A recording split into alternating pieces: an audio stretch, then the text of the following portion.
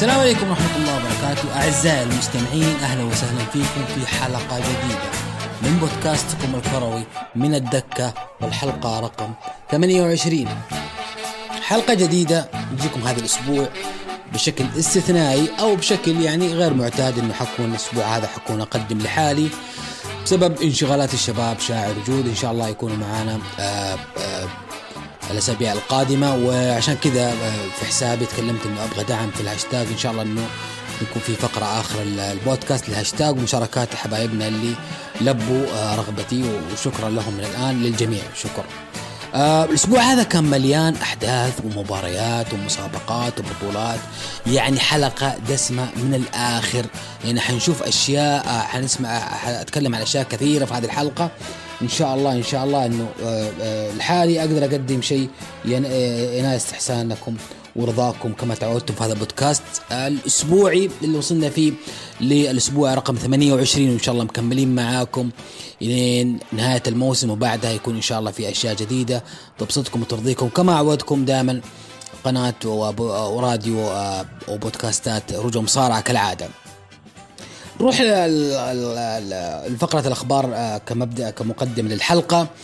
من ضمن الأخبار هذا الأسبوع عندنا خبر من صحيفة التلغراف الإنجليزية إنه لعيبة مانشستر يونايتد عندهم رغبة إنه يتولى تدريبهم العام القادم ماوريسيو بوكوتينو، اللي هو كان مدرب توتنهام السابق ومدرب باريس سان جيرمان الحالي. وهذا يعني يؤكد الإشاعات والتسريبات اللي كانت قبل فترة إنه يعني باريس قاعد يفاوض زيدان إنه يكون الموسم القادم مع باريس. وأصلا مانشستر يونايتد مدربه الحالي راجنيك الألماني هو مؤقت من 6 شهور حتى نهاية الموسم يكون فيه مدرب جديد، وواضح إنه بوكوتينو راجع مرة ثانية أجواء بريمير ليج الموسم القادم. برضو نتكلم عن نيمار وعودة النجم الكبير نيمار أخيرا لتدريبات باريس سان جيرمان، وهذه العودة هي يعني في التوقيت المثالي قبل أسبوع أو أكثر من عودة دوري أبطال أوروبا دوري 16 اللي هو أهم فترة في الموسم لأي فريق أوروبي، وبالذات يعني خصوص الفريق مثل باريس عنده كل الإمكانيات إنه هذا الموسم يطمع كثيرا إنه يحرز لقب الأوروبي الأول. نتكلم عن ميسي، عن راموس، عن بقية عن رونالدو من جانب ليفربول الهولندي، بالإضافة للناس الموجودين حاليا في الفريق مثل مبابي ونيمار وفيراتي والبقية. فعودة نيمار مهمة جدا في هذا التوقيت لباريس سان جيرمان. يعني باريس هذا الموسم يعني قد قالها شاعر عندنا بودكاست يلعب الكل في الكل، يعني طارح كل أوراقه على الساحة إنه يجيب أبطال أوروبا هذا الموسم بأي شكل وبأي وسيلة. فنشوف حيكون عنده أول مباراة هي العقبة الأكبر اللي هي مواجهة ريال مدريد اللي هو البطل التاريخي لهذه المسابقة. فأنا يمكن عندي توقع إنه باريس إذا عدى ريال مدريد أشوف إنه باريس يمكن قطع 80 إلى 70 نقول في المية منه يحقق البطولة، إنه زاحت خصم كبير مثل ريال مدريد في العادة يخلي اللي يقصر ريال مدريد يأخذ البطولة. شفناها يمكن مع العام الماضي مع تشيلسي لما أقصر ريال مدريد دور نصف النهائي قدر إنه يفوز في النهاية ويأخذ اللقب. برضو من أخبار في إيطاليا الإسباني المبدع مع ميلان ثيو هرنانديز يعني قاعد في فاوضات مع ميلان إنه يجدد عقده معهم 5 سنوات، وأشوف إنه خيار جدا ممتاز لثيو هرنانديز إنه يكمل مسيرته مع ميلان، لأنه ثيو هرنانديز مسيرته الكروية كلها لم يعني يقدم مستوى مثل ما قدم مع اي سي ميلان. فأرى إنه يعني قرار موفق منه، وبنشوف أكثر وأكثر من إبداعات هذا الإسباني الجميل في هذا الموسم. طيب بنتكلم برضو عن ماركا تكلمت عنه إنه بنزيما حتى الآن في التدريبات، لكن حتى الآن في شكوك إنه يلحق بمباراة باريس سان جيرمان. نعرف إنه بنزيما هذا الموسم من أهم لعيبة ريال مدريد، ووجوده في أهم مباراة في الموسم في دوري أبطال أوروبا أمام باريس هي أهمية قصوى للفريق، لأنه يعتبر اللاعب السوبر حاليا في ريال مدريد، ولو قدر أنه غاب عن هذه المباراة بيكون فيه تأثير كبير على ريال مدريد في حظوظه لنيل هذا البطولة هذا الموسم. اللاعب الإيطالي السابق اللي كان عندنا في ملاعب السعودية جوفينكو، اللي كان مع الهلال السعودي وحقق معه إنجازات كبيرة أهمها دوري أبطال آسيا 2019، هذا غير أنه حقق الدوري معهم مرتين وكأس الملك كمان. فجوفينكو حاليا طلعت أخبار أنه خلاص وقع مع سامبدوريا بعقد لمدة 6 أشهر حتى نهاية الموسم، بالتوفيق للنملة الذرية. يعني أنا من الناس اللي أكن محبة كبيرة هذا النجم الكبير الإيطالي من قبل ما يجي الهلال، لأنه من الناس المظلومين حاليا في تاريخ إيطاليا، أنه هو دائما كان تحت الظل في إيطاليا ولم ينجح كثيرا في أندية إيطاليا. يمكن تجربته مع بارما الإيطالي هي كانت الأفضل. يوفنتوس كان يعني ما كان ذاك الإبداع لأنه كان تحت ظل ديل بييرو النجم السابق، فعشان كذا ما شفنا أشياء كبيرة من جوفينكو في إيطاليا، عكس ما راح كندا أبدع وقدم نفسه بشكل كبير وجاء الهلال وكمل إبداعاته مع الهلال. بكرة عندنا أكيد قمة الدوري السعودي اتحاد النصر، ومن أهم الأشياء اللي ينتظرها الجمهور الاتحادي المتصدر للدوري حاليا إنه الساحر البرازيلي كورنادو يكون جاهز للمباراة بعد فترة غياب طويلة بسبب الإصابة. ففي كلام إنه بدأ يشارك التدريبات الجماعية، فعشاق المتعة أكيد يريدوا الفريقين كلهم يكونوا بكامل عدتهم وكامل أوراقهم لنشهد قمة تليق بالدوري السعودي. صحيفة ليكيب الفرنسية تكلمت إنه بوجبا الفرنسي ولوكاس باكيتا الإيطالي من أولويات باريس سان جيرمان في الصيف المقبل. نعرف إنه باريس ممكن في الصيف القادم يفقد واحد مثل إمبابي حتى لما يجد العقد مع باريس، وفي كلام إنه رايح ريال مدريد، فباكيتا وبوجبا حيكون إضافات كبيرة جدا لباريس، يعني هذه ما فيها شك. باكيتا حتى الآن مع اليوفي أشوف إنه هو يصاب ويلعب والمستوى لسه متذبذب، ما قدم نفسه بشكل قوي مع باريس مع اليوفي، وهو أكيد إنه يعني عكس إبداع مع منتخب إيطاليا. بوجبا يعني هو يعني إذا عاد إذا رجع أو راح لباريس بيكون صفقة قوية جدا لباريس تسويقيا وفنيا. ويعني حاليا مع مانشستر من يوم، يعني مو حاليا من كم سنة، من كم موسم، من يوم ما رجع مانشستر ما قدم نفسه بشكل مستمر. بوجبا كان فترات يغيب وفترات يظهر، لكن ما ندري حتى ما يزيد عقده مع مانشستر. بنشوف الصيف ايش بيصير على بوجبا. النجم المصري محمود تريزيجيه الدولي كان موجود مع أستون فيلا العام هذا العام الحالي، ورجع بعد إصابة من الرباط. حاليا وقع عقد مع نادي التركي باشك شهير، فنتمنى التوفيق لتريزيجيه في محطته القادمة في تركيا. هذه يمكن أهم أخبار الكرة الأوروبية أو أهم الأخبار جاتنا نزلناها في حسابنا. يمكن آخر خبر يكون إنه زيدان يريد إنه كريستيانو رونالدو يكون باريس العام القادم. وتكلمنا عن زيدان ومفاوضات باريس سان جيرمان معه. زيدان طلب إنه يكون موجود مع كريستيانو العام القادم في باريس، وطبعا هذا الخبر يؤكد انه مبابي في طريقه للخروج من الفريق. فاجد انه كريستيانو كبديل لمبابي حيكون شيء كبير لباريس انه يكون معاهم واحد مثل كريستيانو رونالدو في اخر مسيرته الكرويه، بس ما ندري حتى الان مدى صدق هذه الانباء حتى الان. هذه كان آخر أخبارنا في هذا الأسبوع اللي دائما تنزل في حسابنا هروج كورة. أتمنى من الجميع يتابع الحساب اللي هو HOROOGKOORA هروج كورة، أتمنى تتابعونه كلكم. نخش على فقرات البودكاست اليوم. نروح على أفريقيا وأدغال أفريقيا. اختتمت كاس أفريقيا 2022 بعد بطولة جميلة جدا ومثيرة، لكن بنهايتها بالنسبة لنا احنا كعرب ومحبين للمنتخب الفراعنة خسر المنتخب المصري النهائي. دور 4 كان في بوركينا فاسو خسرت من السنغال 3-1.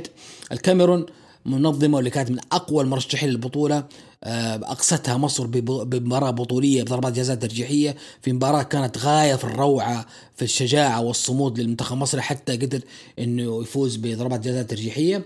المركز الثالث والرابع الكاميرون فازت على بوركينا فاسو بعد تعادل 3-3 بالأشواط الإصلية والإضافية، فازت الكاميرون ضربات جزاء ترجيحية وأصبحت الكاميرون المركز الثالث في البطولة. النهائي المنتظر كان بين مصر والسنغال، بين الزملاء في نادي واحد اللي هم ساديو ماني ومحمد صلاح في نادي ليفربول. كانت مواجهة جدا جدا قوية، بدأت الإثارة منذ البداية عندما احتسبت ضربة جزاء وأضاع ساديو ماني، واستمر التعادل السلبي حتى انتهت المباراة. جينا لضربات جزاء ترجيحية اللي هي كانت لعبة أو الشيء تميمة الحظ لمصر أو منتخب مصر، لأنه مصر إحنا عارفين إنه هذا في الدورة الإقصائية جربت ضربات جزاء ترجيحية مع كوت ديفوار وفازت، وجربتها مع الكاميرون وفازت. فكان الناس أكيد بيقولوا إنه ثلاثة ثابتة وحيكون فيها أخيرا أو يكون فيها تحقيق مصر للبطولة المرة الثامنة في تاريخها، لكن للأسف منتخب مصر خسر بضربات الجزاء ترجيحية. والسنغال منتخب ساديو ماني وساديو وكوليبالي والحارس مندي حارس تشيلسي أحرز كأس أفريقيا لأول مرة في تاريخ هذه الدولة. شفنا كيف الاحتفالات اللي كانت في السنغال في استقبال الأبطال. بالنسبة لجوائز البطولة، الهداف البطولة هو فينسنت أبو بكر لاعب مهاجم الكاميرون، كان هو الهداف اللي هو لاعب النصر السعودي. وهذا شيء جميل جدا إنه يكون في واحد محترف في دورينا السعودي ينال هداف في مسابقة دوري كأس أفريقيا. هذه فيها دعاية جميلة جدا لدورينا وأجواء دورينا، وأنه الدوري لا يأتي إلا بالنخبة من لعيبة العالم. أفضل لاعب في البطولة أخذها ساديو ماني كابتن السنغال، وأفضل حارس بالتأكيد كان إدوارد مندي لأنه فايز فريقه بالبطولة، مع أنه أرى أنه هذه الجائزة ظلمت بعض الحراس، وأهمهم أكيد الحارس اللي كان بديل وأصبح من أفضل حراس البطولة اللي هو أبو جبل حارس مصر، اللي قدم في البطولة دي شيء خرافي وامتياز على مستوى عالي من أداء ومستوى، وقدم نفسه واستفاد من إصابة زميله محمد الشناوي إنه أبدع وقاد فريقه أو منتخبه للنهائي، وكاد في النهائي أن يقوده للبطولة. لكن كان تنفيذ ضربات جزاء منتخب السنغال تنفيذ جدا متقن وقوي، حتى طلعت صور لورقة كان يحملها أبو جبل لطريقة تنفيذ لعيبة السنغال، وكان صائب في قراءته لطريقتهم، لكن كانت تنفيذهم لضربات جزاء جدا قوي ومتقن، وما قدر أبو جبل يصد ولا ضربة جزاء واحدة. هنا بكاس أفريقيا نروح لبطولة كأس العالم للأندية 2022 اللي هي مقامة في أبو ظبي الإمارات. بطولة يعني حتى الآن ما انتهت لكنها مثيرة في جميع أجواءها. الدور الأول بدأ بالفريق المستضيف الجزيرة الإماراتي اللي هو كان بطل الدوري الإماراتي الموسم الماضي واستحق بذلك أنه يستضيف البطولة ويشارك فيها. قابل الفريق بين التاهيتي الهاوي الذي كان مرشح بدل بطل قارته الأصلي، وفاز الجزيرة ب4 أهداف لهدف واحد. المباراة الثانية كانت الدور الثاني، الأهلي المصري بطل أفريقيا لعب مع مونتيل المكسيكي في مباراة عنوانها الثأر وليس إلا الثأر، لأنه الأهلي الإماراتي من قبل في هذه البطولة خسر مرتين من نفس الفريق، آخرها في عام 2012 أتوقع و14، فكانت هذه بمثابة انتقام للأهلي المصري برغم أنه خاض المباراة في غياب قرابة 14 لاعب ما بين مصاب ودولي لسه ملتحق ما خلصوا مشاركة مع منتخب مصر في كأس أفريقيا، أنه كان في تزامن لكأس العالم للأندية مع بطولة أفريقيا. فاز الأهلي بهدف واحد لمحمد طاهر، وكانت مباراة عنوانها الصمود لرجال الفراعنة. الهلال السعودي بطل آسيا لعب مباراته الأولى مع الجزيرة الإماراتي المستضيف، اكتسح فيها الهلال أو قلب تأخره من هدف ديابي دقيقة 14 للجزيرة إلى فوز كاسح سجلوا 6 لاعبين مختلفين. بدأ إيغالو النيجيري الدقيقة 36 وبدأ البرازيلي دقيقة 40. طبعا إيغالو هو أول هدف له مع الفريق مباراة رسمية من يوم ما أتى من الشباب في الفترة الشتوية، وبيريرا البرازيلي هو أول هدف له مع الهلال من يوم احترف معهم أو بدأ معهم من صيف الماضي، وكانت مناسبة جميلة أنه يكون أول هدف له في كأس العالم للأندية. الهدف الثالث أحرزه سالم الدوسي دقيقة 77. الهدف الثالث أحرزه محمد كنو دقيقة 57 بالرأسية بعد ركنية من بريرا. سالم الدوسي أحرز الهدف الرابع دقيقة 77 بعد لعبة جميلة 1-2 بينه وبين ماريجا، انفرد فيها بحارس علي قصيف وتجاوز واسكنها في المرمى. ماريجا توج جهوده بالدقيقة 8 الهدف الخامس. وأخيرا ضربة جزاء احتسبت بعد لمسة يد من مدافع الجزيرة سجلها البوليفي كاريو دقيقة 92. لو بنتكلم بشكل مفصل أو بشكل بسيط عن المباراة اللي صار فيها، كان فيها نص ساعة الأولى وسيطر فيها الجزيرة وضع فيها هدفين محققة صد لها المبدع المعيوف اللي دائما ما ينقذ الهلال في المواعيد الكبرى. كانت جرس انذار بالذات الدقيقة 30 كان فيه انفراد لأحد لعيبة الجزيرة ضاع على دفعتين أو صد له على دفعتين معيوف. بعدها الهلال بدأ استفاق وبدأ يسجل مسلسل الأهداف اللي ذكرته لكم، وكان في انهيار بدني أكيد الجزيرة بعد الضغط العالي اللي مارسوه في المباراة. نروح نصف النهائي. بطل كوبا ليبرتادوريس لبالميراس البرازيلي يقابل الأهلي المصري. مباراة كانت تكرار للعام الماضي لما تقابل بالميراس والأهلي المصري في بطولة 2020 اللي كانت في قطر، وفاز فيها الأهلي المصري في مباراة التحديد الثالث والرابع، فاز فيها الأهلي المصري بضربات جزاء ترجيحية. هنا بالميراس أتى لينتقم من الأهلي المصري، وبالفعل بالميراس فاز واستطاع أن يستغل ظروف إصابات وإرهاق لعيبة الأهلي المصري، فاز بهدفين سجلوا فيجا دقيقة 39 ودودو دقيقة 48. ولا ننسى نقول إنه في هدف الأهلي ألغي عن طريق محمد شريف دقيقة 72 بداية تسلل، وفي كمان حالة طرد لأيمن أشرف دقيقة 80. ونروح المباراة مرتقبة، المباراة المنتظرة لنا كسعوديين اللي هي نصف النهائي الآخر ما بين تشيلسي الإنجليزي بطل أوروبا المدجج بالنجوم من أمثال لوكاكو جورجينيو وكانتي وهافرتس وسيلفا وحارس كيبا. يعني يمكن ما غاب عن تشيلسي في هذه المباراة إلا الحارس مندي مع السنغال، وكان في دكة البدلاء إنه أتى متأخر.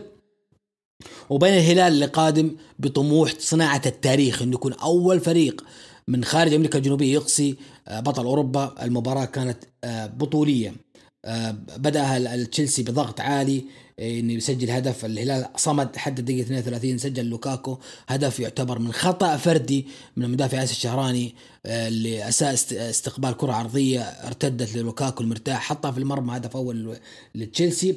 الشوط الأول سيطر عليه تشيلسي وضع عدة فرص، أضاع لوكاكو دقيقة 18 فرصة بعد عرضية رائعة من القائد أزبي. دقيقة 38 سجل تشيلسي الهدف الوحيد بعد توغل هافرتس وتمريرته التي يخطأ ياسر شهراني في استقباله تهيأ لوكاكو وضعها بكل سهولة.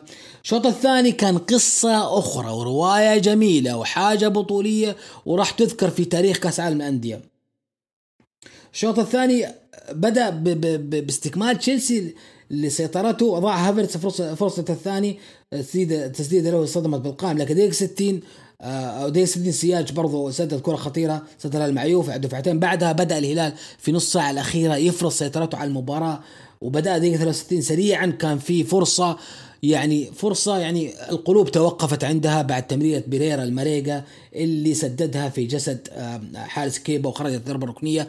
كانت فرصة ولا أسهل، كان هناك عدة حلول لماريجا لأنه يسدد الهدف. واحد مثل ماريجا بخبراته الأوروبية والدولية كنا نأمل أنه يتعامل مع هذه الكرة اللي كانت فرصة ذهبية للتعادل في وقت مبكر. بعدها مباشرة بدقيقة 68 تهيأت كرة للمبدع وواحد من نجوم المباراة محمد كنو على حافة المنطقة، رجعت له كرة من إيغالو المهاجم النيجيري، سددها بكل براعة عن طريقة الوضع على طريقة R1 طريقة الفيفا. كنا ننتظر اهتزاز الشباك، لكن كيبا تعملق وتصدى لهذه الكرة. وطبعا اللي متابع تشيلسي يعرف انه كيبا ما ليس في اجمل ايامه بعد ابداع مندي، لكن كيبا في هذه المباراة قدم نفسه من نجوم المباراة، صدى الكرتين خطيرتين من الهلال وساهم في فوز فريقه اكيد. بعد كان في لحظة حالة جدلية، سالم وقع داخل منطقة جزاء لم يحتسب حكم أي مخالفة. آخر فرص كانت دقيقة 80 لماونت أمام مرمى الهلال وانتهت المباراة. طبعا احنا شفنا آخر مباراة كان فيه انهيار لياقي وتغييرات جارديم السيئة كالعادة بعد ما أخرج نجوم المباراة بريرا وسالم، وهذا خلى آخر مباراة ارتاح تشيلسي كثير. والآخر 10 دقائق كان في ضياع الوقت من تشيلسي لأنه واضح أنه هم شافوا أنه قدام فريق جدا صعب في الارتدادات. انتهت المباراة 1-0 لتشيلسي، وبلوغ تشيلسي النهائي له الثاني في مسيرته في هذه البطولة بعد نهاية 2012 اللي خسروا أمام كوريانثيس. أتوقع أنه تشيلسي يريد أكيد أنه يضم هذه البطولة لمتجره الذهبي أو لمتحف الذهبي، لأنه تشيلسي حقق كل حاجة في كرة القدم أو كل شيء في كرة القدم، لا ينقصه في متجره إلا أنه يأخذ هذه البطولة. وراح يقابل بالميراس يوم السبت. لا ننسى أنه بعد المباراة كان في ردود فعل إعلامية وحتى من لعيبة تشيلسي تشيد باللي قدموا الهلال أمامهم من ندية ومن صعوبات في المباراة قابلوها واجهوها، وكانوا يعني منبهرين بأداء الهلال. وكان في من صحف أسبانية وبرتغالية وبرازيلية وإنجليزية كلها تشيد باللي قدموا الهلال، وهذا بالتأكيد مدعاة للفخر لأي مشجع محايد مو سعودي ولا عربي، أي مشجع محايد يشعر بالفخر بأداء مثل هذا الفريق. واللي طلع بعد المباراة رئيسه فهد بن نافل الرئيس الذهبي ليبدي حزنه على الخسارة، لكنه وعد الجمهور بأنه بهدفين. الهدف الأول أنه يوم السبت يكون في فوز على الأهلي المصري ويحقق المركز الثالث ليكون تكون أفضل مشاركة للأندية السعودية في التاريخ. وعد انه بيرجع مرة ثانية للبطولة في وقت في المستقبل، وحيكون وقتها هدفه اكيد النهائي وفوز بالكاس. والطموح في كرة القدم ليس عيب وليس خطأ، بالعكس الطموح هو اللي يصنع امجاد الفرق. المركز الخامس كان بين مونتيري اللي فاز على جزيرة الإمارات 3-1، صار مونتيري هو المركز الخامس. عندنا يوم السبت بإذن الله حيكون عندنا الأهلي المصري مع الهلال السعودي على المركز الثالث والرابع، تريد المركز الثالث والرابع، وهي مباراة تاريخية. أنا بالنسبة للبطولة دي كنت أنتظر مباراتين، مباراة الهلال مع تشيلسي وصارت واستمتعت فيها، وكنت أتمنى برضو أهل مصر والهلال يتقابلوا في مواجهة عالمية مثل هذه المواجهة، لأنه كلنا عارفين أنه من أفضل ناديين في الوطن العربي هم الهلال السعودي والأهلي المصري. كل النقاد والمحايدين يصنفوهم من أعظم أندية الشرق الأوسط أو أعظم أندية العرب، فبتكون قمة عربية خالصة نتمنى نستمتع فيها. بالنسبة لي أتمنى أنه الهلال يختم هذه المشاركة بأفضل ختام، أنه يفوز ويأخذ المركز الثالث ويعود لنا للوطن بالميدالية البرونزية كأفضل مشاركة سعودية في تاريخ كأس العالم. بيكون برضو إن شاء الله نفس اليوم بيكون عندنا النهائي بين بالميراس وتشيلسي، مباراة برضو مرتقبة. أتمنى من كل قلبي أنه تشيلسي ينال التوفيق ويحقق البطولة، يكون كذا ختم كل مسابقات كرة القدم مثل باقي الأندية العالمية اللي هم يكون أبرزهم ميلان وريال مدريد وريال برشلونة اللي حققوا كل شيء في كرة القدم. ونروح الدوري الإنجليزي يعني إثارة لا متناهية. بدأت مباراة مؤجلة يوم السبت، بيرلي تعادل مع واتفورد 0-0، هي كانت مؤجلة من جولة 17.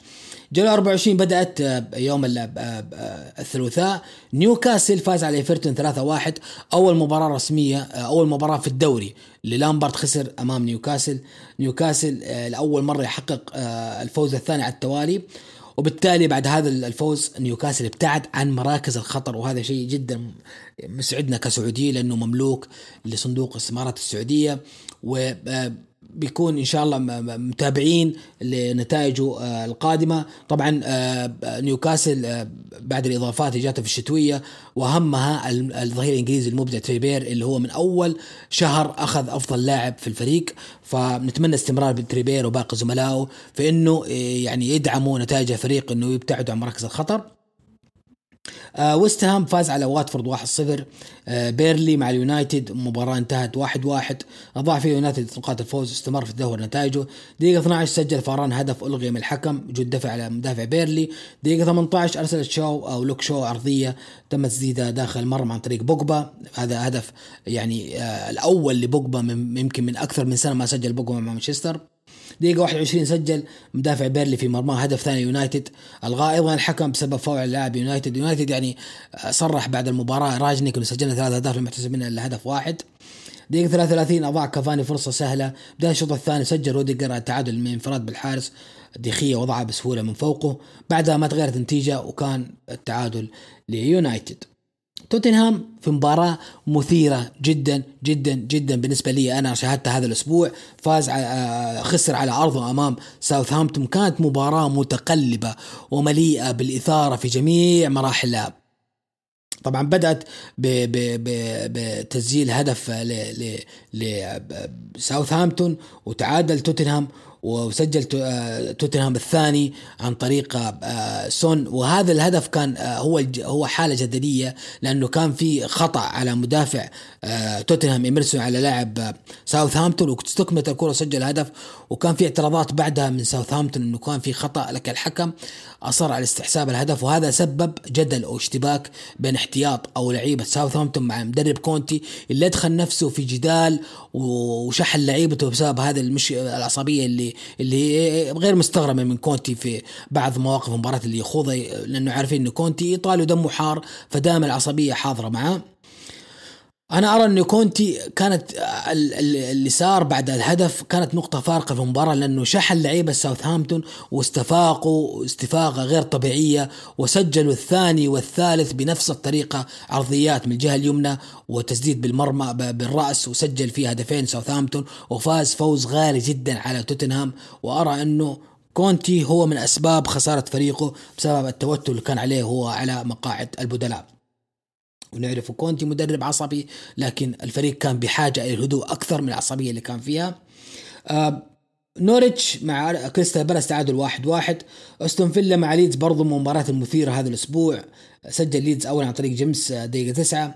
كوتينهو المبدع سجل دقيقة 30، وأضاف رامزي هدفين الثالث والثالث. طبعا الهدف الثاني كان أسيست من كوتينهو، اللي حتى الآن يبين أنه لاعب كبير جدا، وأنه فترته مع برشلونة كانت فترة مظلمة في مسيرته، ولا يجوز أن نقيسها على مستواه وعلى أداءه. بالعكس اللاعب عنده شيء كثير، لكن واضح أنه فترته مع برشلونة كان كلها ضغوط، كان كلها يعني إخفاقات وإصابات، ويمكن من أهم أسباب هذا الشيء أن المقابل المادي المرتفع اللي جاء فيه لفريقه برشلونة.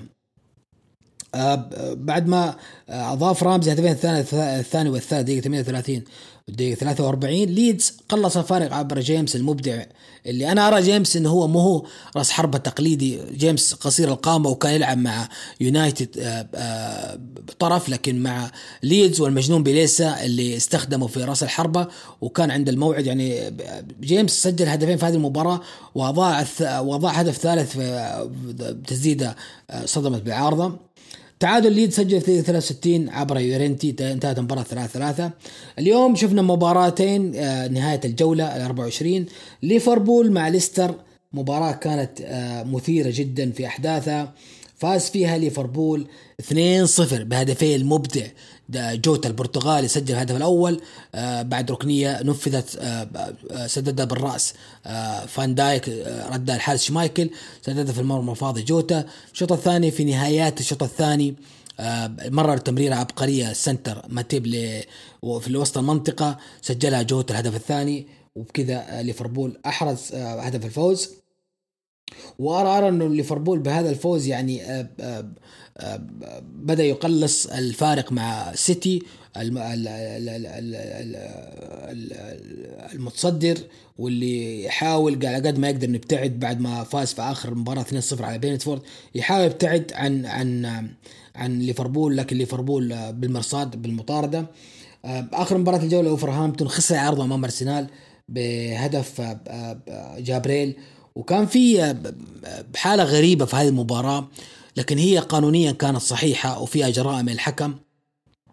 مارتينيلي اللاعب البرازيلي في الأرسنال كان في لقطة له دقيقة 69 مع لاعب وولفرهامبتون اللي كان يستعد لأداء رمية تماس، اعتدى عليه مارتينيلي، ما وقف الحكم المباراة، استمرت الهجمة مرتدة. مارتينيلي لحق اللاعب اللي معاه الكرة وارتكب عليه خطأ فاول. الحكم هنا ايش سوى؟ صفر وحسب كرتين 0 على مارتينيلي. الكرة الأولى كرت أصفر والكرة الثانية كرت أصفر، وبكذا طرد مارتينيلي. وهذه حالة أنا بالنسبة لي أراها لأول مرة تحصل في مباراة كرة قدم، إنه يطرد لاعب في نفس الثانية في لعبتين مختلفتين متواصلتين. فهذا يعتبر جرأة من الحكم الإنجليزي، اللي أرى أنه سجل نفسه كحالة يعني تحصل لأول مرة، إنه بهذه الحالة حالة الطرد اللي طبقها على لاعب أرسنال. بكذا نشوف إنه أول 4 مراكز في الدوري الإنجليزي بعد نهاية الجولة 24. السيتي 24 مباراة، طبعا السيتي فاز على برينتفورد هدفين سجلها دي بروين وستيرلينج. السيتي متصدر 24 مباراة 60 نقطة. ليفربول المركز الثاني 23 مباراة 51 نقطة. ليفربول عنده مباراة مؤجلة وفاز فيها يكون 54 6 نقاط على مانشستر سيتي. أراه فارق جدا جدا قليل في الدوري الإنجليزي، ويستطيع فيه ليفربول إنه يستمر في المطاردة للسيتي. تشيلسي 24 نقطة لغاية هذه الجولة، لكن لعب المباراة هذه مقدمة قبل يروح لأبو ظبي. 24 مباراة 47 نقطة، بعيد جدا تشيلسي عن المنافسة. المركز الرابع وست هام 24 مباراة 40 نقطة، فارق نقطة عن المركزين الخامس والسادس اللي هم أرسنال ومانشستر يونايتد اللي هم معاهم 39 نقطة. فدائما الصراع في الدوري الإنجليزي غير إنه صراع اللقب، صراع الهبوط، فيه دائما صراع المقعد الرابع لمؤهل أبطال أوروبا، دائما نشوفها سنويا، وإحنا شايفين السنة دي مع وست هام مفاجأة هذا الموسم اللي أتمنى من كل قلبي يكون هو المركز الرابع ومعه أرسنال ومانشستر يونايتد. طبعا كان في يعني كاس الاتحاد الانجليزي يقيم هذا الاسبوع، بدايه الاسبوع، وكان في مباريات جدا كثيره. يمكن اهم 4 مباريات كانت يوم الجمعه. يونايتد خرج او اقصي من بطوله كاس انجلترا على يد ميدلسبرا اللي من الدرجه الاولى بضربات جزاء ترجيحيه، وكانت يعني فيها يعني من لقطات المباراة المهمة كريستيانو أضاع ضربة جزاء بداية المباراة واستمر فيها التعادل 0-0 حتى ضربات جزاء ترجيحية اللي ميدلسبرا أقصى فيها يونايتد على أرضه. السبت 5 فبراير أو السبت الماضي تشيلسي فاز على بيرنموث في آخر مباراة قبل يروح أبو ظبي 2-1 بعد وقت إضافي، وسجل فيه الثاني تشيلسي بعد ما انتهى أشواط أصلية 1-1. أضاع بيرنموث ضربة جزاء دقيقة 125 صد لها كيبا. عشان كذا أقول هذا الأسبوع هو أسبوع كيبا الإسباني أو الحارس الإسباني بكل جدارة، بعد ما أبدع أمام بيرنموث في كأس الاتحاد الإنجليزي أبدع أمام الهلال في دور نصف النهائي لكأس عالم الأندية، وأتوقع أنه يعني حيثق فيه توخيل أنه يخوض فيه النهاية أمام بالميراس بعد ما قدم هذا الأسبوع من أشياء جميلة. برضو السيتي فاز على فولهام 4-1. الأحد كان عندنا ليفربول فاز على كارديف 3-1. نوتنغهام فورست مفاجأة هذه النسخة من الكاس بعد ما أقصى أرسنال في الدور الماضي، أقصى ليستر واكتسحوا 4-1. ليستر من كبار بريمير ليج أقصى نوتنغهام فورست. وهذا آخر شيء عن إنجلترا. تكلمنا عن الدوري وتكلمنا عن كاس الاتحاد الإنجليزي. الدوري الإسباني هذا الأسبوع كان عندنا الجولة 23. ختافي فاز على ليفانتي 3-0. إلتشي فاز على لافيس 3-1. مايوركا فاز على قادس 2-1. سيلتا فيغو فاز على فاليكانو 2-0. أوساسونا تعادل مع إشبيليا مستمر في موضوع التدهور في النتائج بعد ما كان أقرب لريال مدريد بنقطتين 3 نقاط، أصبح بعيد عن ريال مدريد المتصدر. فالنسيا تعادل مع سوسيداد 0-0. برشلونة المتعة هذا الأسبوع مقد اللي خاض مباراة قمة هذه الجولة أمام أتلتيكو مدريد في الكامب نو، يعني وخاضها باللعيبة الجدد اللي استخدمهم مثل أداما تراوري وكان أوباميانغ على دكة البدلاء. أمتع برشلونة جمهور كامب نو بعرض ممتع أمام منافس على مقعد الأبطال. بدأت الإثارة مبكرا تسجيل أتلتيكو هدفه الأول عن طريق كاراسكو بعد تمريرة سواريز. برشا كان رده سريع جدا بعد عرضية نجم مباراة ألفيس الظهير الآخر ألبا الذي سددها على الطائر أقصى اليسار وزاوية أوبلاك. أضاع فيليكس فرصة هدف ثاني دقيقة 19 تسديدة جنب مرمى شتيغن أو جانب مرمى شتيغن. دقيقة 21 توغل أداما تراوري جناح الأيمن وأرسل عرضية ارتقى لها الشاب جافي، صدمت بعد ما سدها برأسي، صدمت بدافع أتلتيكو تغير اتجاهها، مسجل هدف التقدم بفريقه. أضاع بعد أتلتيكو برضو فرصتين للتعادل عقبهم برشا بهدف ثالث عن طريق المدافع أراخو من خطأ نفذه ألفيس. 3-1 الشوط الأول. الشوط الثاني بدأ بهدف نجم مباراة ألفيس توج جهوده في هذه المباراة بهدف رابع دقيقة 49 بعد تمريرة تشافي وسكنها بقوة بالزاوية اليمنى للحارس، وكان هدف يعني من زمان ما شفنا ألفيس سجل في كامب نو لبرشلونة من يوم ما كان معاهم الفترة الماضية أو من كان معاهم حتى انتقل 2017. دقيقة 58 لويس سواريز سجل في مرمى فريقه السابق هدف التقليص لفريق أتلتيكو برأسية سكت مرمى برشا. ولا بد أني أشير أنه سواريز ما احتفل بعد الهدف احترام الجمهور الكامبنو، مع أنه احتفل في ملعب فريق أتلتيكو مسجل مع برشا مع أتلتيكو العام الماضي، لكن أمام كامبنو ما احتفل. أنا ما أدري هل هو احترام الجمهور الكامبنو ولا لأنه الهدف كان تقليص فارق أخذ الكرة حطوه على منتصف الملعب، ما أدري حتى الآن، لكن يعني نقول أنه ما احتفل بس احتراما لهذا النجم الكبير. دقيقة 67 ألفيس تم طرده وأفسد جمال أداء ونجومية المباراة بعد ما تدخل بشكل عنيف على كاراسكو، ما أجبر برشلونة على تهدئة اللعب والبقاء مناطق جزائهم حتى حافظ على النتيجة وانتهت 4-2. وطلع قرار من لجنة انضباطية في الاتحاد الإسباني بإيقاف ألفيس مباراتين. برشلونة استأنف على القرار حتى أنا ما أدري إيش صار على القرار، لسه ما طلع قرار هل يثبت إيقافه لمباراتين أم إنه ألفز يلعب بس مباراة، يغيب عن مباراة اسبانيول ويرجع المباراة اللي بعدها. تشافي تكلم عن المباراة بعدها، قال انه دافعنا بشكل جيد، انه اتلتيكو سيطر على الكورة بس تفوقنا على بطل الليغا. بيتيس خسر على ارضه امام فياريال 2-0. المتصدر ريال مدريد فاز على غرناطة 1-0، فوز صعب المتصدر، وسع به الفارق مع وصيب اشبيليا، او وسع فارق النقاط مع اشبيليا. سجل الهدف اسينسيو دقيقة 75 من تسديدة مقوسة ولا اروع، وهي عادات اسينسيو في التسديدات اليسارية الممتعة منه. بنزيما غاب عن المباراة دي، وتكلمنا عن بنزيما في الأخبار. حتى يوفيتش البديل ما عوضه، وكان يمكن متأثر أنه يراجع من عزل كورونا. بلباو في آخر مباريات الجولة فاز على اسبانيول 2-1. الترتيب: ريال مدريد 23 مباراة 53 نقطة، إشبيليا 23 مباراة 47 نقطة، بيتيس 23 مباراة 40 نقطة، برشلونة 22 مباراة 38 نقطة. صعود لبرشلونة المركز الخامس شيء جميل بالنسبة لي، أنه برشلونة بدأ يرجع لعافيته في هذا الوقت المهم في الموسم. الهدافين: بنزيما 17 هدف، الأخوان ميخيل 13 هدف، راؤول دي توماس 12 هدف. دوري إيطالي، أو لا قبل نروح الدوري الإيطالي، كاسبانيا. تكلم عن كاسبانيا دور الثمانية. الأربعاء 2 فبراير فاليكانو فاز على مايوركا 1-0، فالنسيا أقصى قايو 2-1. الخميس سوسيداد خسر على أرضه أمام بيتيس 4-0 وأقصي. بلباو أكبر مفاجآت الكاس، أخرج ريال مدريد 1-0. بلباو بعد ما أخرج برشلونة في الدور 16 أخرج ريال مدريد برضو 1-0 في الدور 8. هذا بلباو سجل دقيقة 89 عن طريق أليكس برينجور.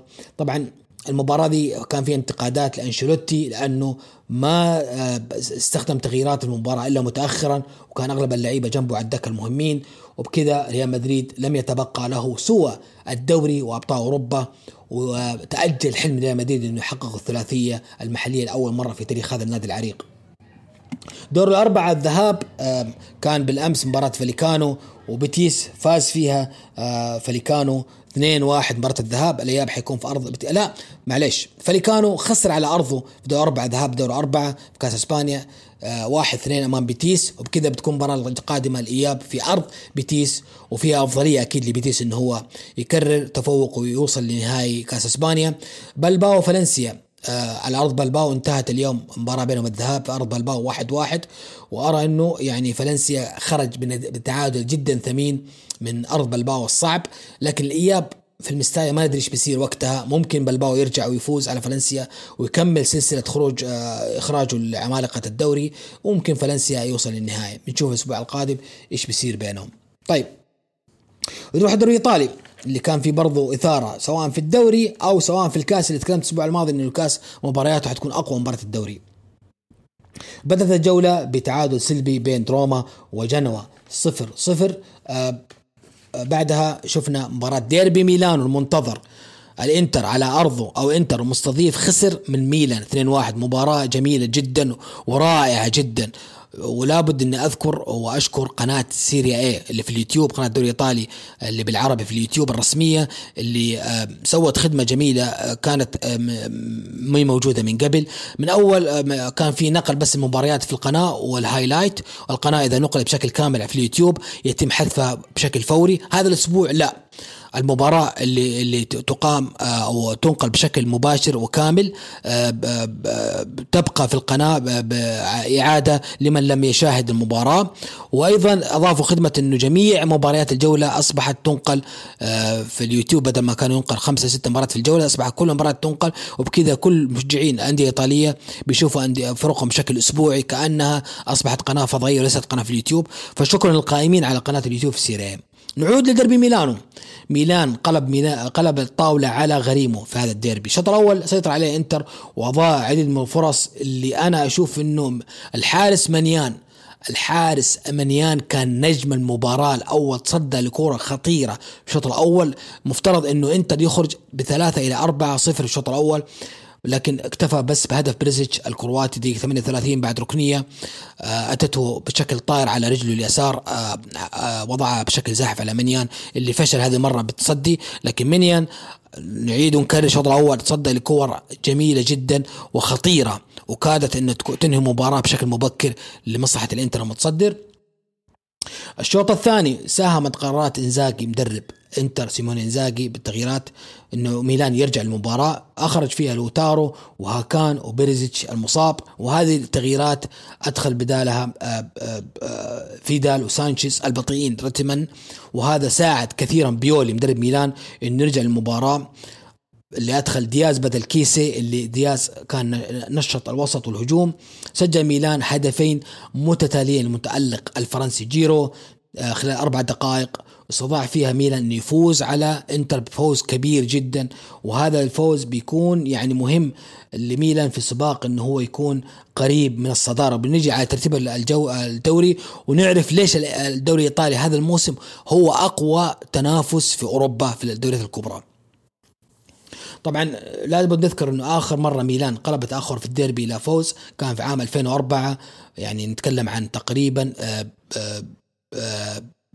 14 مو 10 سنوات، اكثر من 16 سنه الحدث هذا صار لاول مره يصير. منيان في المباراة صد 5 تسديدات، تلقى 5 تسديدات في المباراة، صد 4 منها، وهذا يبين انه هو من نجوم المباراة. وفي بعض النقاط قالوا انه منيان كان، او حارس منيان كان نجم المباراة الاوحد بجانب جيرو المسجل هدفين. فيورنتينا خسر على أرضه أمام لاتسيو 3-0، خسارة كبيرة لأصحاب الأرض. أول مباراة بعد ما انتقل الهداف فلاوفيتش لليوفي، أو هدافه فلاوفيتش، سجل للنسور مدافع فيورنتينا براقي في مرماه، وإيموبيلي الهداف وسافيتش.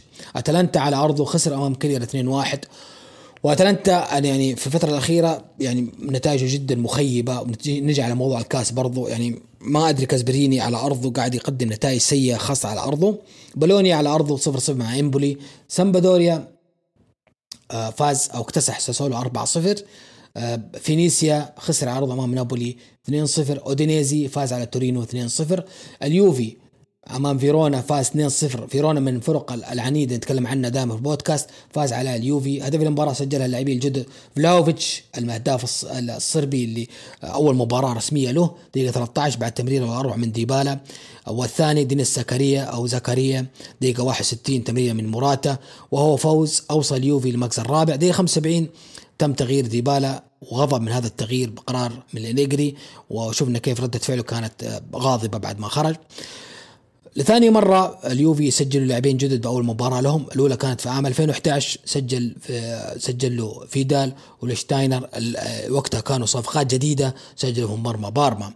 أليغري بعد المباراة قال لسنا منافسين على اللقب، وهو محصور بين انتر وميلان ونابولي. وأنا أرى أنه تصريح جدا ذكي من أليغري يشيل فيه الضغوط عن فريقه ويخليه يركز أكثر أنه ممكن هذا الموسم يحقق دوري صعب جدا، وبتكون إعجاز لو اليوفي يحقق الدوري هذا الموسم بالنظر إلى الفرق المتنافسة انتر وميلان ونابولي، بالذات انتر اللي قاعد يقدم نفسه بشكل قوي هذا الموسم. سالنتانا مع سبيزيا 2-2. ترتيب الدوري، وهي نجي لترتيب الدوري. ليش أقول لكم الدوري الإيطالي هذا الموسم أكثر تنافسية على مستوى الدوريات الكبرى في أوروبا؟ انتر 23 مباراة 53 نقطة، نابولي 24 مباراة 52 نقطة، ميلان 24 مباراة 52 نقطة. شوفوا ميلان ونابولي في المركز الثاني مكرر وبنفس الرصيد من النقاط. اليوفي 24 مباراة 45 نقطة، بعيد عنهم، لكن ما في شيء بعيد في الدوري، يعني ممكن تصير مفاجآت واليوفي يقدر يلحق على الوصيف أو حتى على الثالث. انتر عنده مباراة مؤجلة، لو فاز فيها بيوسع الفارق إلى من نقطة إلى 4 نقاط، لكن ما ندري حتى الآن. مفاجآت هذا الموسم دائما تصدمنا في الدوري الإيطالي. كاس إيطاليا، أو لا أول حاجة كاس إيطاليا، هدافين الدوري إيموبيلي وفلاوفيتش 18 هدف. سيميوني لاعب فيرون اللي ما سجل هذا الأسبوع ب 12 هدف. كاس إيطاليا اللي كنت أقول وقلتها مع شاعر الأسبوع الماضي حيكون مبارياته في دور 8 مباريات كسر عظم ومباريات قوية بين خصوم أقوياء.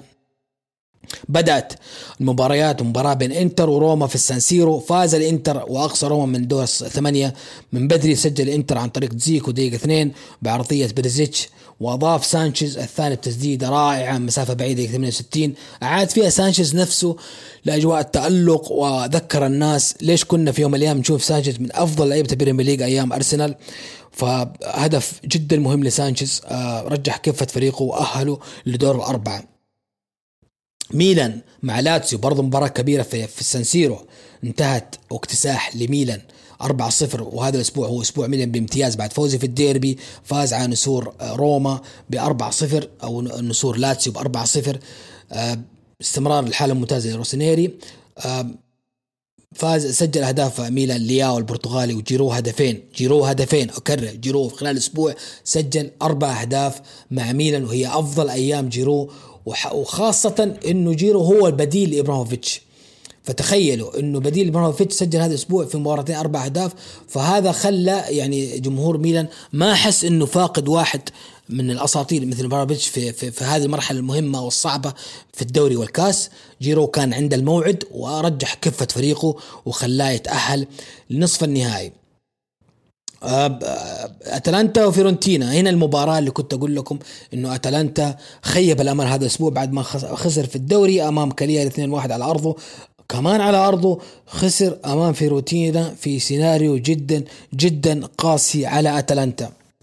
يعني أتلانتا بدأت المباراة بتسجيل يعني ليش أنا أقول سيناريو قاسي؟ إنه أتلانتا يعتبر من نجوم هذا الموسم في إيطاليا. من العام الماضي أتلانتا هو من نجوم الدوري الإيطالي، واللي دائما كان يمتعنا في دوري أبطال أوروبا ويمتعنا في الدوري الإيطالي، ونشوف يعني حتى خروجه هذا الموسم من دوري أبطال أوروبا من دوري المجموعات كان بالنسبة لي شيء صادم، إنه فيها ريال يتأهل حساب أتلانتا برضو في أرض أتلانتا. المباراة حقت أتلانتا ضد فيورنتينا اليوم في كأس إيطاليا دور الثمانية بدأت بهدف الهداف بياتيك اللي هو أحضر فيورنتينا بديل فلاوفيتش بعد ما سجل بلنتي دقيقة 9. دقيقة 30 زاباكوستا عادل لأتلانتا بتسديدة مقوسة في أقصى المقص تشطروا 1-1. جيريمي بوغا اللاعب كوديفوار الصفقة جديدة أتلانتا سجل هدف دقيقة 56 هدف الثاني أتلانتا بمجهود فردي توغل فيه داخل منطقة جزاء فيورنتينا وسجل بسهولة هدف ثاني أتلانتا. هنا المباراة ممكن الناس قالوا أتلانتا خلاص بيتأهل لأن المباراة كانت كلها في صالح أتلانتا. فجأة استفاق فيورنتينا وهاجم من كل الجهات واحتسبت له ضربة جزاء ثانية في المباراة سجلها برضو بياتيك، لكن هذه المرة كانت على دفعتين، تصدى الأولى الحارس أتلانتا الكرة الأولى وأكملها بياتيك هدف التعادل. بعدها دقيقة 79 تم طرد لاعب فيورنتينا لوكاس مارتينيز بالكرت الأصفر الثاني، وهنا أتلانتا كشر عن أنيابه في العشر دقائق الأخيرة إنه هاجم من كل الجهات بغية تسجيل هدف وإنه هو وصول نصف النهائي، لكن في أضاع فرص كثيرة جدا جدا.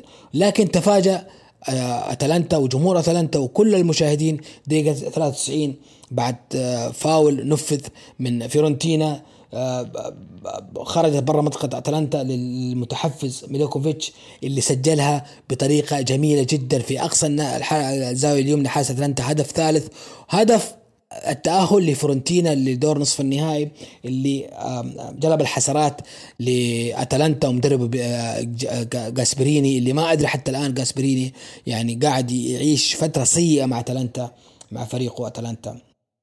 نصف النهائي حيكون ذهاب وإياب ويعني بتكون أتلانتا أمام اليوفي ذهابا وإيابا الأسبوع القادم والأسبوع اللي بعده.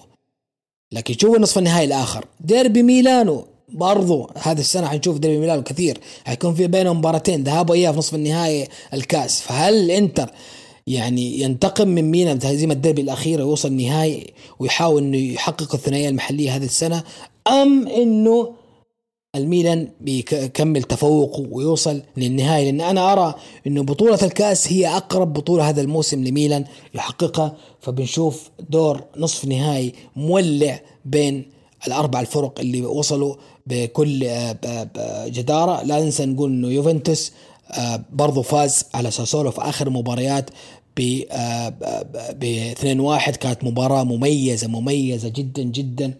لا أنسى أذكر أنه نجم المباراة كان حارس ساسولو اللي هو بيجولو الحارس اللي أنا يعني تابعت اليوم مباراة، حارس الإيطالي اللي يعني ما بقول لكم كم عمره 40 سنة حارس هذا الإيطالي. بيجولو أبدع وتصدى لعدة تصديات في هذه يعني المباراة، يعني 12 تسديدة تصدى لها بيجولو وفرص خطيرة جدا وحبس أنفاس اليوفي لآخر دقائق المباراة. سيناريو المباراة بدأ إنه اليوفي سجل هدف العادة يعني هدف عن طريق باولو ديبالا المبدع دقيقة 3. بدأ مبكر اليوفي سجل، وهنا جمهور اليوفي اللي كان مستضيف المباراة أو حاضر في أرض فريقه يعني تفاءل إنه الفريق حيكون فوز سهل، لكن تفاجأ بهدف التعادل بالدقيقة 24 من حامد تراوري. تسديدة مقوسة تشبه هدف زاباكوستا لاعب أتلانتا فيورنتينا في نفس الدور، وانتهى الشوط الأول 1-1. بعد اليوفي الشوط الثاني حاول بكل قوة وأدخل موراتا وأدخل عدة لعيبة احتياط إنه هو يحاول إنه يفوز في المباراة. تحصل له الفوز في آخر مباراة بعد توغل الصربي المبدع فلاهوفيتش من الجهة اليسرى حتى وصل عند الحارس، سددها صدمت بالمدافع الإيطالي روان وتغير اتجاهها، وبولغا أو بيغولو يعني تحسر على أنها دخلت مرماه. وبكذا اليوفي فاز مباراة، وقلنا أنه حيلعب إن شاء الله ذهابا وإيابا مع أتلانتا. بتكون مباراة بالتأكيد مباراة يعني مرتقبة بين يوفي وفيورنتينا. لا يوفي فيورنتينا معلش أنا أقول أتلانتا، يوفي فيورنتينا قلبي عنده أتلانتا، كان نفسه والله يوصل أتلانتا يقابل يوفي، لكن فيورنتينا برضو فريق قوي بالاستخدامات اللي سواها. هذا بالنسبة للدوري الأوروبية. يعني بقالنا بس نتكلم عن الدوري السعودي بشكل سريع. بدأت الدوري السعودي كان عندنا مباريات الأسبوع الماضي ما تكلمنا عنها، كان وقت التسجيل. كان في يوم الخميس كان أو نتكلم عن يوم الخميس بداية الجولة اللي هي الجولة الماضية اللي هي الجولة 19. كان في مباراة الجولة 19 كانت يوم الخميس الماضي. الاتفاق خسر على أرض جولة 18. الاتفاق خسر على أرضه 2-1 أمام أبها، والشباب تعادل مع الفتح 1. لا هذه الجولة اللي قبلها، نروح للجولة اللي هي الجولة 19 اللي بدأت إنه الحزم خسر على أرضه أمام الشباب 2-1. الرائد تعادل مع اتفاق 1-1. الفيصلي فاز على الأضامك 3-0. الأهلي على أرضه تعادل 1-1. أبها خسر على أرضه أمام متصدر 4-0 الاتحاد. مباراة كانت جميلة من المتصدر، أبدع فيها الهداف المغربي عبد الرحمن عبد الرزاق حمد الله سجل هدفين، وعبد العزيز البيشي هدف، ورومارينو هدف ضربة جزاء. الفتح خسر عرض مباراة دراماتيكية أمام باطن 3-2. والنصر الوصيف والمطارد للاتحاد اكتسح الطائي ب4 أهداف لهدف 1. لا ننسى نذكر أن في هذه المباراة كان نجمها أكيد هداف الدوري تاليسكا اللي سجل هدفين في هذه المباراة، من الهدف الثاني أو الهدف الثالث اللي كان بطريقة الكعب الجميلة جدا اللي كل العالم تكلموا عن هذا الهدف الجميل جدا من مبدع، وليس مستغرب على واحد مثل تاليسكا أن يسجل هدف بهذه الطريقة. غونزالو مارتينيز الأرجنتيني سجل عن طريق ضربة جزاء، وجوناثان الأورجواياني سجل في أول مباراة له مع الفريق هدف الرابع دقيقة 79. طبعا هدف الوحيد للطايح سجله حسن الجبيري دقيقة 59. هذا بالنسبة الجولة الماضية. الجولة هذه جولة 20 بدأت اليوم، الشباب فاز فيها على ضمك 2-1 بهدفين بانيجا هدفين لويساني فييتو وكارلوس جونيور. فييتو للمباراة الثانية على التوالي مبدع، الصفقة جيدة جات من خلال إعارة للشباب. المباراة الماضية أمام الحزم سجل هدف وأسيست هدف. المباراة هذه برضو سجل هدف وأسيست هدف. لا المرة بعض بس سجل هدف، المباراة هذه لا سجل وأسيست، لأنه هدف لويساني فييتو سجل دقيقة 14 وصلح الهدف أو صنع الهدف الثاني لكارلوس جونيور دقيقة 55. زيلايا سجل هدف عن طريق ضربة جزاء لضمك. ولا ننسى أنه بانيجا أهدر ركلة جزاء من البدايات دقيقة 5. فيحاء والفيصلي انتهت 0-0. وبكرة عندنا مباريات برضو استكمال الجولة، حيكون عندنا بإذن الله أبها مع الحزم، الفتح مع الأهلي، وقمة الجولة وقمة الدوري السعودي واللي كل أنظار الوطن العربي حتكون عليها مباراة الاتحاد ضد النصر في استاد الجوهرة، اللي حتى الآن احنا عارفين هل بتكون بجمهور أو بدون جمهور، حتى الآن قرار معلق. بتكون مباراة يعني مرتقبة بالاثنين. طبعا منافسين على الدوري مثل الشباب والهلال يتمنوا فوز النصر بكرة، إنه فوز النصر بكرة بيفتح الحسابات لكل الفرق إنه ينافس على الدوري. فوز الاتحاد بكرة بيخرج النصر برا صورة اللقب بشكل مؤقت، لكن بيريح الاتحاد ويوسع الفارق بانتظار مباراة المؤجلة مع الهلال اللي بتكون أيضا مهمة. فالاتحاد بوجهة نظري مفتاح فوزه بالدوري هذا الموسم هو فوزه على النصر وفوزه على الهلال. إذا فاز المباراتين دي الاتحاد ممكن وقتها أقول مبروك لجمهور الاتحاد، الدوري الأول له من فترة طويلة. آخر دوري حققه الاتحاد كان 2009 أيام الجيل الذهبي، نور وهزازي وكريري وبقية والمنتشر وبقية المبدعين. فإنه يعود لأجواء الدوري الاتحاد هذا الموسم بيكون ظاهرة جميلة جدا، مثل ما عاد النصر 2014 دوري بعد غياب طويل 18 سنة. كان ظاهرة وقتها وكان في حراك في الوسط الإعلامي والاجتماعي في السعودية. برضو الاتحاد لو عاد الدوري هذا الموسم بيكون برضو إثراء للمنافسة في الدوري السعودي الأقوى في الوطن العربي، مع احترام الجميع المسابقات. نهاية الجولة بيكون عندنا إن شاء الله يوم السبت بيكون عندنا الطائي يستضيف الباطن، والرائد والتعاون في ديربي القصيم الشهير. هذا ما كان عندي في البودكاست. يعني حاولت ان انا ما اثقل عليكم بالكلام، لكن كانت التفاصيل جدا جدا كبيرة، فحبيت ان انا يعني اختصر ولو بشكل مقنن في وصف احداث هذا الاسبوع. وان شاء الله بيكون عندنا اسابيع وجولات قادمة يعني في المسابقات الأوروبية. خلينا نستعرض معاكم جدول أو المباريات القادمة في المسابقات الأوروبية الكبرى. عندنا الدوري الإنجليزي إن شاء الله بيكون يوم السبت، عندنا مانشستر يستضيف ساوثهامبتون، وبرينتفورد يستضيف كريستال بالاس، إيفرتون يستضيف ليدز يونايتد، واتفورد يستضيف برايتون، نوريتش سيتي مع مانشستر سيتي. هذا يوم السبت. يوم الأحد بيكون عندنا إن شاء الله بيرلي بيقابل ليفربول في أرض بيرلي. نيوكاسل يقابل أستون فيلا، مباراة مهمة. نيوكاسل إنه يكمل فيها نتائج إيجابية، لكن أمامه خصم صعب أستون فيلا بقيادة جيرارد والمبدع كوتينهو. توتنهام يلعب مع ولفرهامبتون، مباراة بتكون لكونتي صدا صعبة ومهمة بعد الخسارة من ساوثهامبتون. بيكون مباراة على أرضهم وولف، اللي اليوم وولف خسر أمام أرسنال 1-0. ليستر سيتي بيقابل ويست هام، وهذه مباراة برضو مهمة لويست هام إنه يستمر في منافسته على مقاعد أبطال أوروبا. هذه مباريات الجولة القادمة اللي هي الجولة 25 في الدوري الإنجليزي. بالنسبة للدوري خلينا نروح للدوري الإسباني. دقيقة خليكم معايا. الدوري الإسباني بيبدأ إن شاء الله اليوم أو بكرة إن شاء الله الجمعة إشبيليا مع إلتشي، ويوم السبت يكون عندنا قادسيا ضد سيلتا فيغو. فياريال ضد ريال مدريد، مباراة مهمة. ريال مدريد متصدر على أرض فياريال الصعب. رايو فاليكانو بيواجه أساسونا. أتلتيكو مدريد بيقابل ختافي. أتلتيكو بعد خسارة برشلونة مطالب إنه يعود لاستفاقته قبل أبطال أوروبا. ألافس يوم الأحد بيكون عندنا ألافس ضد فالنسيا، وليفانتي ضد ريال بيتيس، وسوسيداد ضد غرناطة. وسهرة الأحد حتكون ديربي كاتالونيا، اسبانيول يستضيف برشلونة، بتكون برضو مباراة مهمة. يوم الاثنين تختتم الجولة بمباراة مايوركا ضد أتلتيكو بلباو. بنروح للدوري الإيطالي إن شاء الله. بيكون عندنا يوم السبت بيكون عندنا إن شاء الله لاتسيو ضد بولونيا، نابولي ضد أنتر ميلان.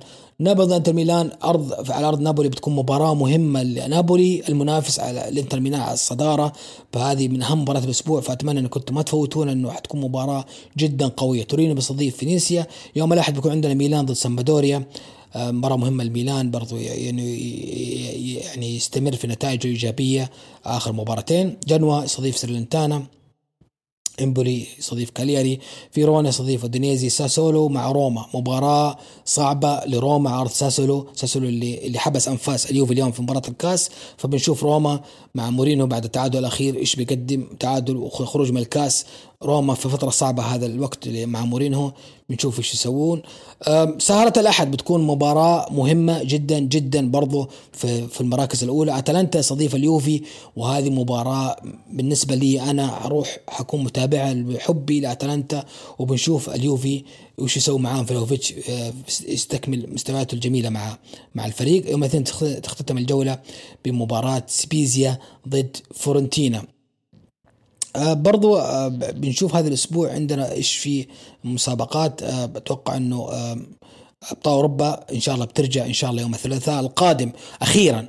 يعني بنرجع للمرحلة الأهم والأروع أبطال أوروبا، اللي هي مرحلة إقصائيات، اللي دائما أنا من هذا الوقت أبدأ أتابع أبطال أوروبا بتمعن، لأن كلها تحمل متعة ويكون فيها صفوة الأندية.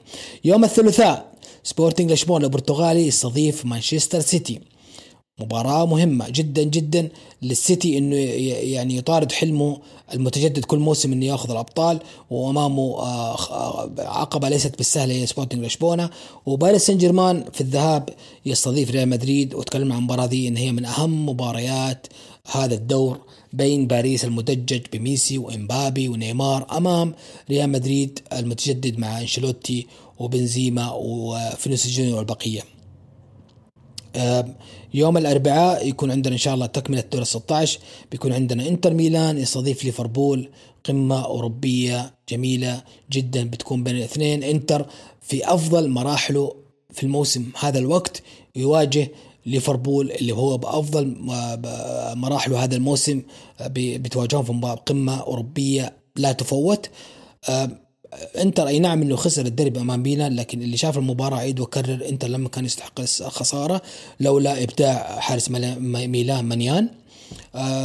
سالزبورغ النمساوي يستضيف بايرن ميونخ، وراها مباراة يعني سهلة جدا لبايرن سواء في الذهاب او الاياب، وان شاء الله تستكمل مباريات الذهاب الاسبوع اللي بعده.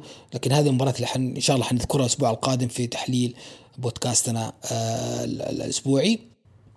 هذا كان أهم شيء هذا الأسبوع ذكرت لكم في أحداث كرة القدم الأسبوعية.